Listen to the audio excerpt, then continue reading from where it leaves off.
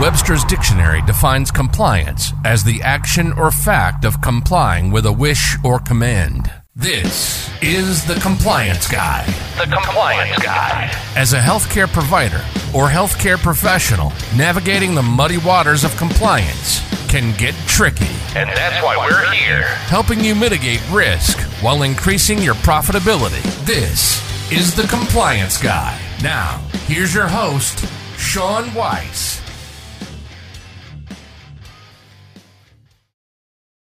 All right, everybody. Welcome to another episode of Hashtag Terry Tuesday on the Compliance Guy. I'm Sean Weiss, and as always, I want to begin by saying thank you all so much for tuning in and logging on and just hanging out with Terry and I for a little while as we get to talk about all things Terry's interested in. And today, I know Good morning. we're going to be... I mean, I'm interested too. I mean, what a great way to open the day. I know. Well, Terry told me I was a little salty before we got started here today, and she's right, I am. But, here's the deal. There's a lot going on in the world of telehealth. This seems to be a topic that just continues to rage because there's so much information flying out of so many different organizations, so many different blog posts and information that's being posted on LinkedIn and other feeds that both Terry and I are parts of. And, I think the most important thing before you post something is that you got to slow down. You've got to read the authoritative information. Okay? I'm not as concerned with what's coming out of a specialty society or from a management organization or whatever. Take the information that's coming directly from the Centers for Medicare and Medicaid Services, the information that's coming from Health and Human Services, the information that's coming from the commercial payers. Why? Because that's who you're submitting your claims to. That's who's paying you to render these services, whether it's audio only or video only or a combination of them, when to use specific modifiers, when not to use these modifiers. Because again, as quote unquote, I'm using air quotes, Terry, as consultants continue to push out information where it's partially correct or it's completely incorrect, you're creating more noise. You're creating more chaos, and it's not helping anybody. Well, So we've always said that we're all on the same page, but too many voices just makes noise. So that's why Sean and I try to be one voice. We try to bring you from a collaborative effort. This is what's happening. We just see too many people jumping the gun on not only regulation, but on things that they read in a post without looking first. Who's it from? And not just the person that posted it, but read the article. Where did the article come from? I was reading something look what's going on politically. You read an article, and remember, social media from a politics standpoint, it's meant to inflame, which it does. and so, you go and find the article and you're like, oh, that's from Bootsy from Down Under. Yeah. You're like, no, that's not authoritative. Even though the person that posted it think they were doing you a favor. No. And so we're just here today to really just talk to you about some things that we found that, and we call it, stop jumping the gun, just some policies that we felt that people were not paying attention to from a detailed standpoint, and doing your due diligence before either posting it, following it, or giving someone else the recommendation to do it. So we just wanted to talk about a few things on that front. Yep, absolutely. Couldn't have said it better. Thanks for stepping in and relieving me of my saltiness. All right.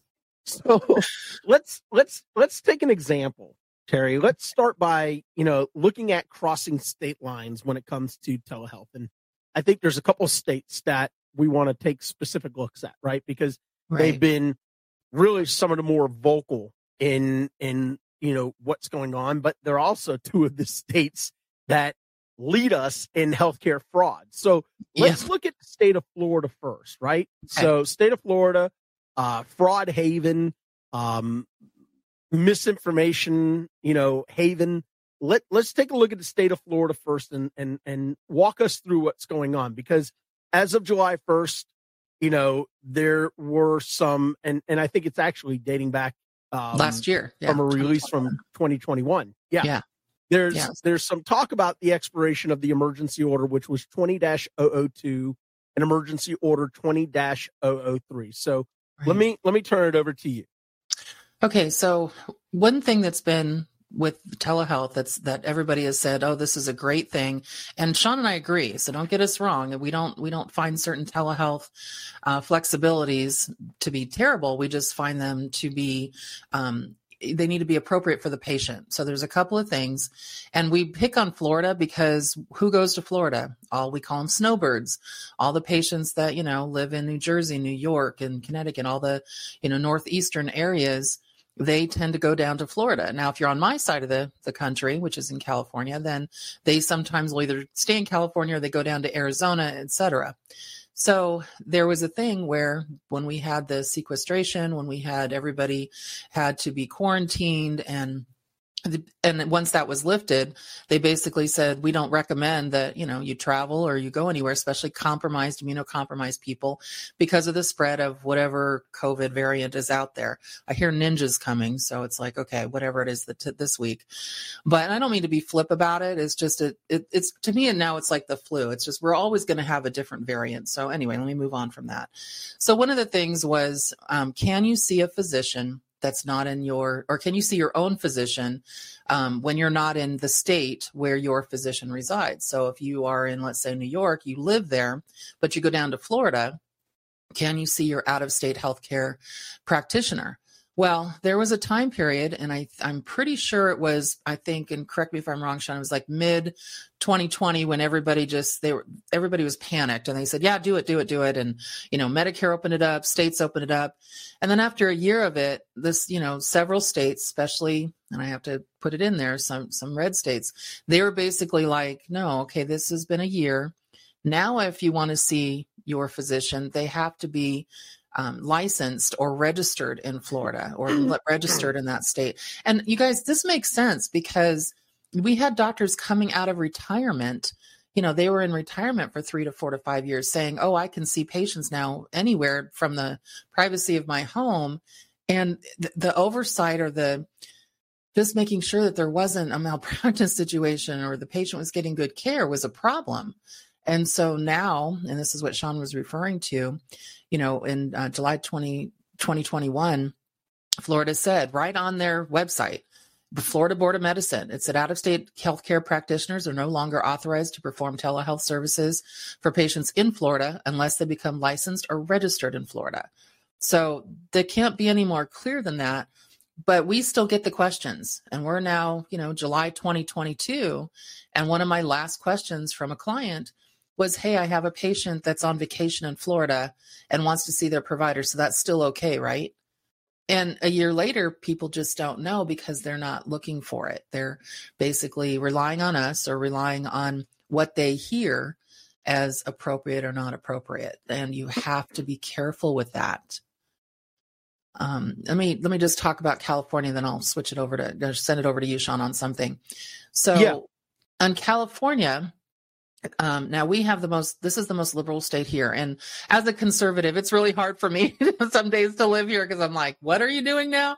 But you know what? It's like, okay, I'll deal. I'll just stay in my bubble. It's fine.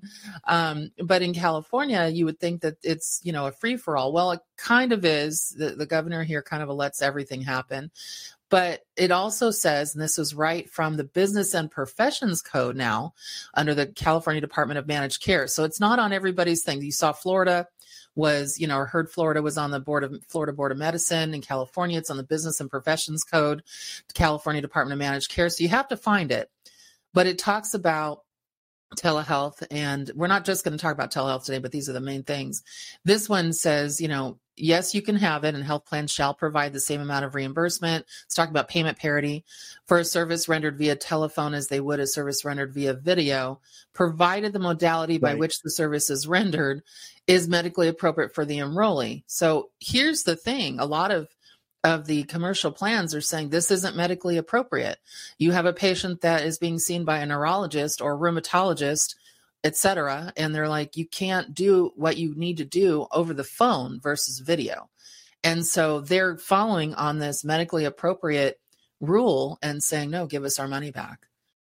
So reading the fine print and understanding, not just medical necessity, but medical appropriateness, I don't think we ever really talk about that. And that's a really big deal. It is.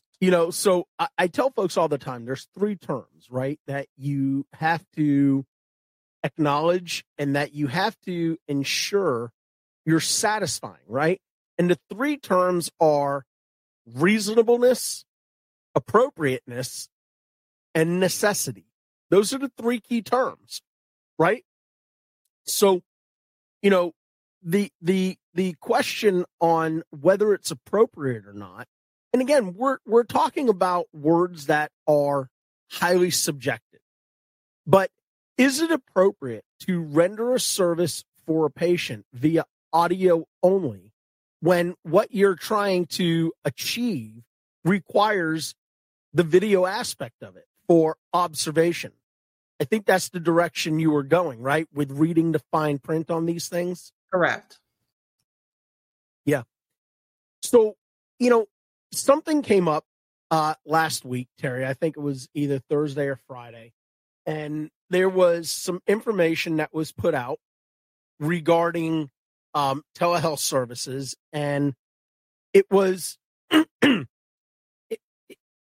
was a bit questionable.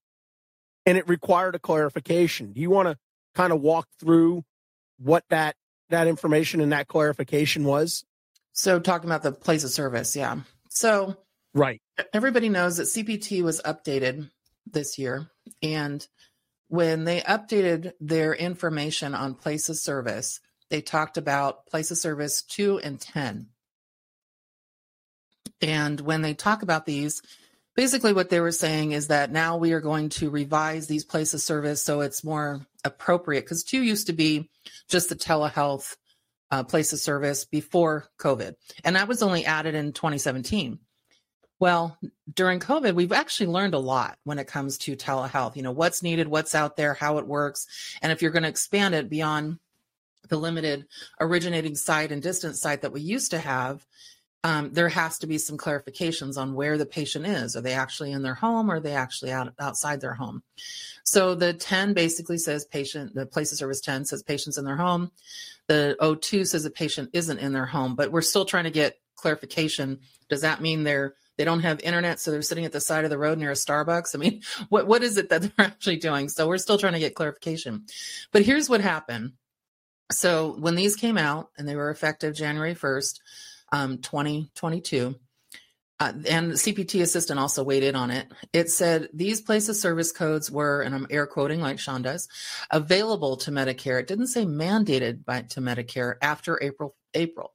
So that to me looked like AMA was making an assumption the PHE might have been ended.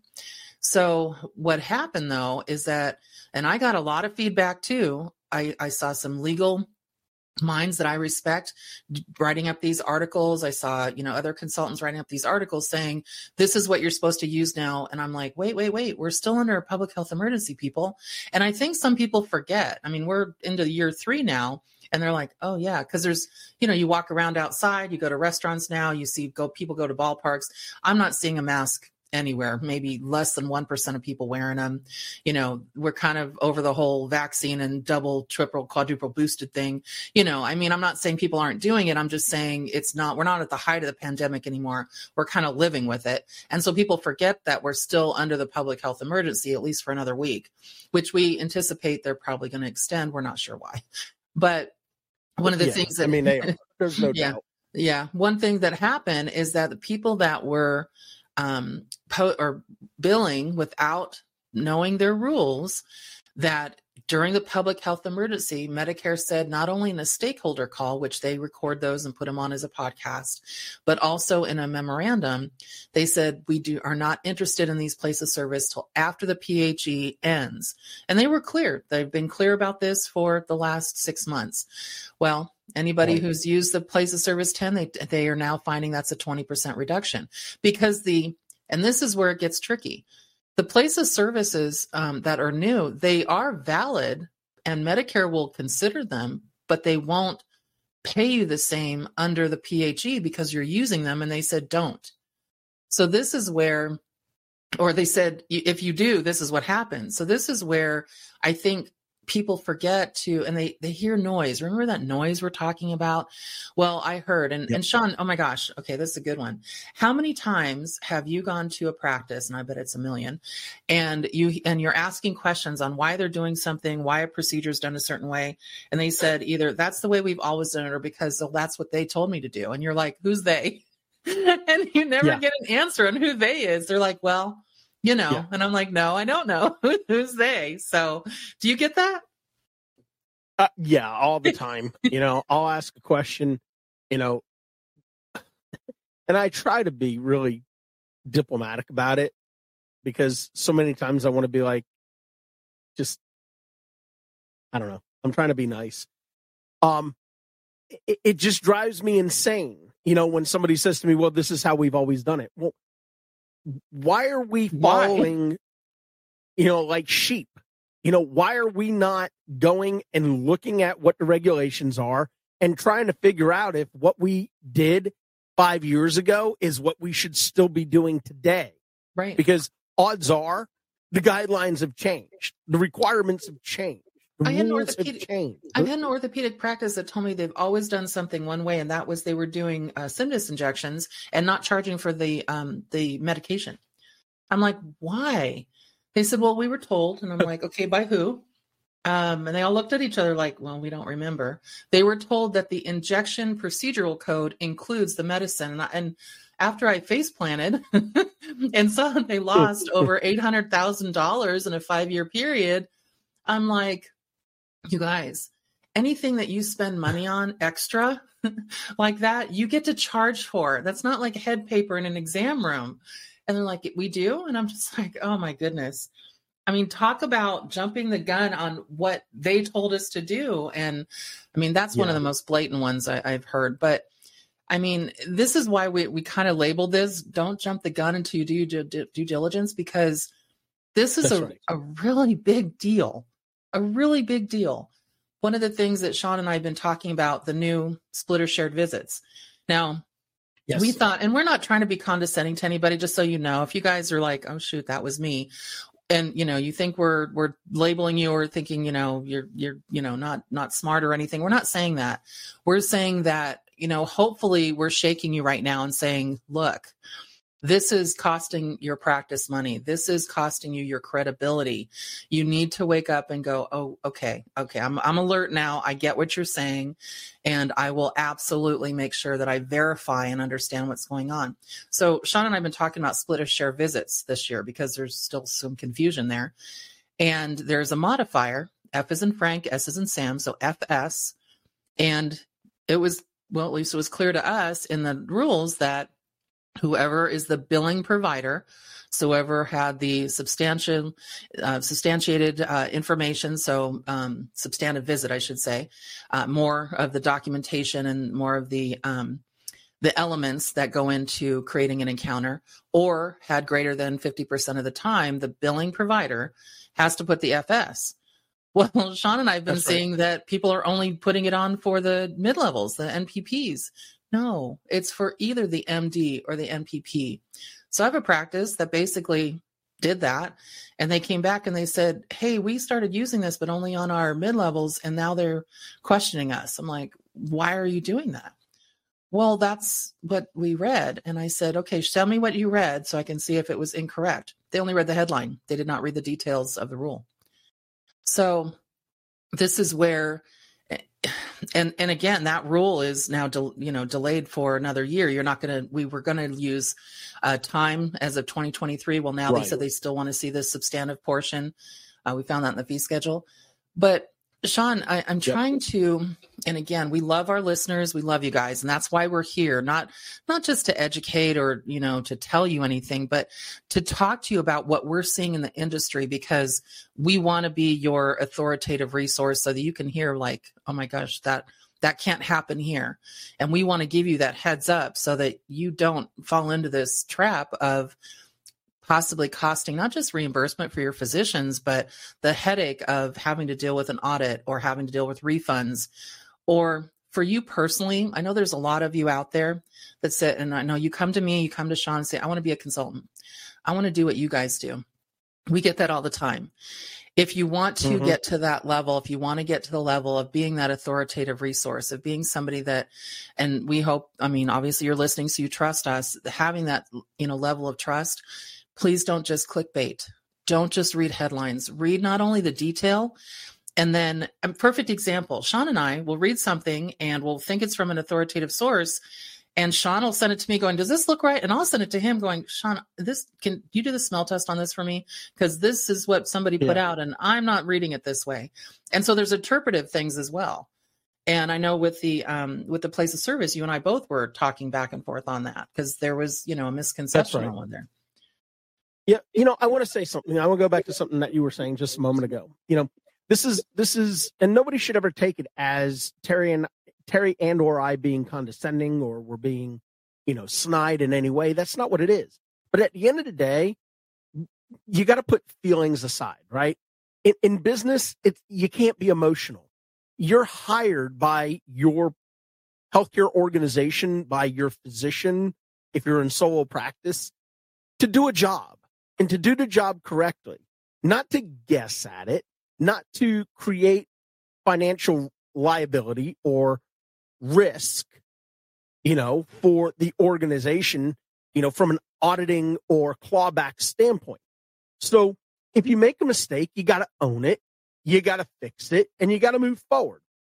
What our job, from my perspective of why we do these hashtag Terry Tuesday segments and why I do the compliance guy overall is because we spend so much time reading, disseminating, and trying to wade through the BS, if you will, to try to streamline information so that we can provide it to all of you. Because we know how hard it is to find enough time each and every single day to be able to read everything that you need to read, to be able to sort through, fact versus, fiction.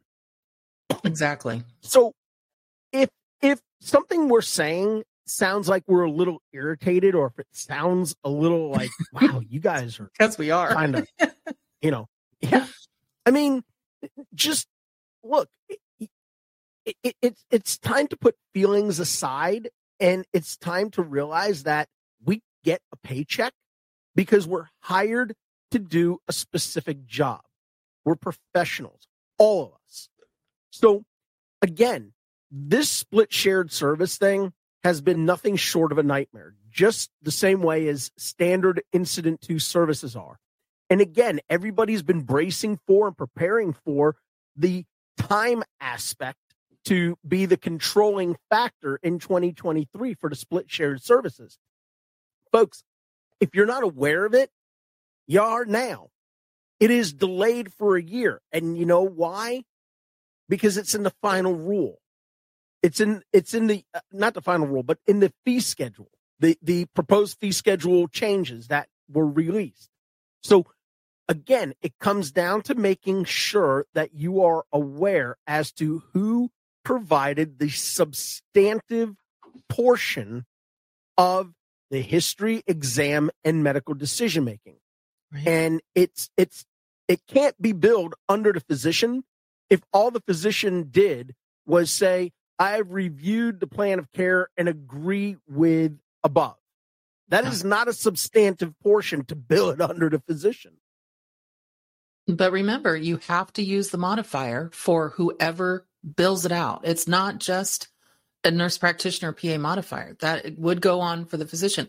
Medicare is trying to track these. Medicare feels that, and I know why they put it out there, they feel that these services should be basically played less. They think that the mid-level providers are doing more of the work. But, Sean brought up something interesting, and he said, you can't be sensitive. You know, in business, you have to really understand. And I know everybody's overly sensitive to everything nowadays. You have to be politically correct. But here's something that falls on those lines, and kind of what we're talking about. I do a lot of auditing. I probably audit at least 1,200 records a month. So I do a lot of auditing. And one of the things I've started to see, and it's actually making a difference in patient care, are common phrases. So things like presenting complaint or the patient denies. And remember, patients now under the Cures Act have access to their records on a limited basis, but they do have access. And one patient, I remember saying, I did not deny anything. I said I didn't feel them. That's completely different. So the language now is being questioned. I had another one that said, patient not tolerating oxygen mask versus refuses oxygen mask. So physicians have to be neutral in their terms. Otherwise, not only could it be negative attitude towards the patient, but it could affect prescribing pain medications if it means that they're denying something that is actually against medical advice versus not tolerating something. So, and the reason I bring this up is that we have to weed through everything. And this is now we're weeding through languages. We're weeding through intent of the rules. And so as, healthcare professionals that we all feel you are, and that's why you're on the call, we want you to do the same. And one of the things that Sean and I are very heavy on social media, because that's how we get our podcasts out. I deal with this on my Codecast podcast as well. But we find that there's a lot of forwarding information without verifying the information. And not everyone is an authoritative source. And it's your reputation. Yeah. It's really hard to unring a bell once you put it out there, even if you're like, oh, I deleted it. Well, somebody either screenshotted it, kept it, or they have it in their back pocket for later on. I mean, Sean, you've got to see that all the time. You're like, what did they just post? Yeah, that's a great point. Let's talk about that for just a minute. One, I have people say to me all the time, well, I deleted it. Okay, but you have to understand, when you delete something from the internet, it still leaves a digital footprint. It will always be there. Somebody can unearth it. They can unarchive it. Whatever the proper term is unarchiving a real word? It Maybe, is. I guess. I don't know. My favorite is when they say, I didn't sign it. I just sent it out through my email. I'm like, oh my gosh.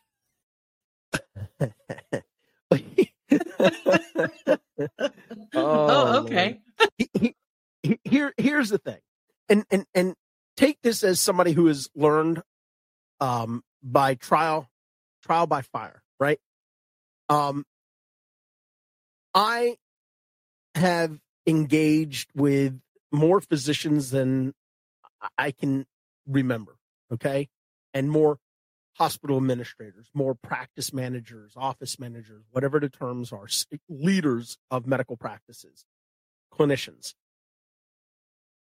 If you provide guidance to a clinician and they adopt that guidance and they begin to use it, and you come back to them a week later, a month later, 6 months later, a year later, and you audit them, and you're like, oh, the way you're doing it is incorrect. That's not what it is. And they're going to bring up something that says, hey, you sent me this email. Oh, yeah, well, there was a correction on that. And, to Terry's point, I jumped the gun. Folks, that is the fastest way to lose credibility with your providers. Well, the provider will say to somebody else, go check. Yeah. These are extremely busy individuals taking care of patients. They don't have the time, nor do they have the desire to try to figure out, is the information Sean gave me accurate? That's what they hired you for. That's the point that I was trying to make before. You are one of the critical components in the overall care of patients. You are that bridge between what transpires in the room and how we communicate that to an insurance company for remuneration. If there is a glitch in that process, the provider is not going to accept that as their fault. They're going to say, Terry Fletcher's the one who provided me this information. Right. You got to be aware of this. That's the whole point of what we're trying to get across today. Right. And I know there's some unrealistic expectations by providers. I think a lot of physicians feel that staff should have the same medical knowledge that they do, especially in certain specialties. Like, no, you need to help educate and explain. So we do put some on the physicians as well. But you have a very strong voice as a biller, coder, compliance officer, billing manager, wherever you fit in the revenue cycle management stream as a healthcare professional in compliance. You have a very strong voice and your providers are really counting on you. So and we're going to kind of wrap this up with one last thing. And this actually falls again in jumping the gun. And this is about the Medicare physician fee schedule. So one of the things that everybody's probably seen, already we're seeing that everybody's like, what? We're going to get such a decrease. It's a little over 4%. Our conversion factor is going down from 3460 to 3308. It's really a mess. I've had doctors, yelling, saying, I took the advanced accelerated Medicare payments against my advice. And so now they're taking almost 50% of my check. The sequestration from the 2011 budget, Balanced Budget Act that started in 2013, the 2% started up again July 1st. Provider relief funding, if you didn't report it right, you're having to pay back some of that. We have the $1.9 trillion American Rescue Plan from this administration. And then where are they going to get the money? 4% comes from what they call pay-as-you-go. That's going to hit Medicare 2023. Right. Yeah, it's almost like we're going to end up paying Medicare to do business.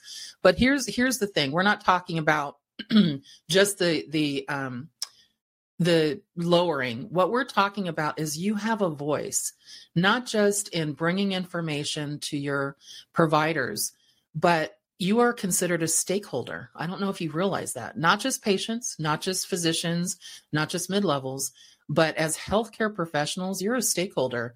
And there is a 60-day comment period on the proposed Medicare fee schedule. And MedPAC, so the commission that tells Medicare if they should raise or not raise their rates, said no physician payment increase. But Medicare Advantage plans, hospitals, ASCs, they're all getting bumps. So physicians with increased inflation, staffing shortages, cost to do business, all of that, they're not getting a pay increase. And then there's some 3-year expiration thing about, something about Medicare safety thing, saving patients from not having that increase. But this is going to affect your physicians. So take that 60-day comment period and embrace it and comment. Talk to your doctors about it. And Sean, I'll let you kind of finish up with that. It's something that I feel like nobody comments, but they complain. Well, I think there's a couple things. One, I think there's a lack of knowledge and understanding as to the fact that there is an open comment period and that anyone can opine on it. Anyone can comment on it. Because to your point, every single one of us are stakeholders. And if you don't think that your comments are reviewed, they are. They're taken into consideration. I've actually seen my name pop up a couple of times over the years. It's probably been 5 or 6 years since the last time I've seen my name pop up on, something that CMS put out, where they said, here are some of the comments by stakeholders in the industry with regard to whatever the topic was. Right, sure, it was on a final roll. One of the last up. Yeah, right. I'm sure it was one of the updates to Incident 2 where I was just mind boggled over some of the nonsense that was going on. But anyways, to Terry's point, folks, look, you got to engage, you got to get your providers to engage, and you got to get your specialty societies to advocate on behalf of your organizations. Use these comment periods. to be able to push back against what it is that Medicare is going to do. Because remember, in order for something to go from sub-regulatory guidance document to regulation, it has to go through an open comment period for 60 days. And once it goes through that 60-day period, that becomes the final rule. That becomes a regulation. It is no longer a sub-regulatory guidance document. So be aware of these things. If you're not happy with what something is being proposed as, use the open comment period, that 60-day comment period, to state your concerns. Don't just put something out there that says this is a bunch of crap and don't do it. You gotta put a little bit more into it than this is crap. And if you're confused, have your doctors write something up and send it to like MGMA, have them send it to their specialty society, because that's your lobbying voice as well. That's right. So at the end of the day, the power is in our hands. Even though you think you don't have power as a single voice, when you bring a million voices together to push back against something, that's when they listen. That's when the power of numbers comes into play. All right. So this is going to bring us to the end of our hashtag Terry Tuesday on the Compliance Guy. As always, I want to thank my very good friend, Terry Fletcher, for hanging out with me for a little while. Thank you, my friend. Thank you for having me. And to each and every single one of y'all, thank y'all so much for tuning in and logging on and just hanging out with Terry and I for a little bit each and every single Tuesday. It means so much to us. And remember, until tomorrow, be good to yourself, but more importantly, be good to each other. Take care. You've been listening to The Compliance Guy.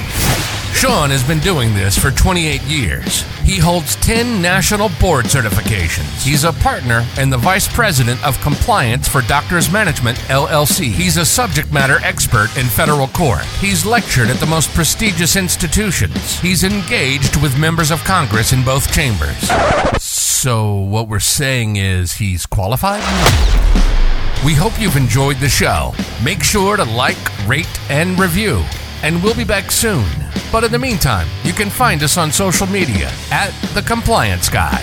See you next time on The Compliance Guy.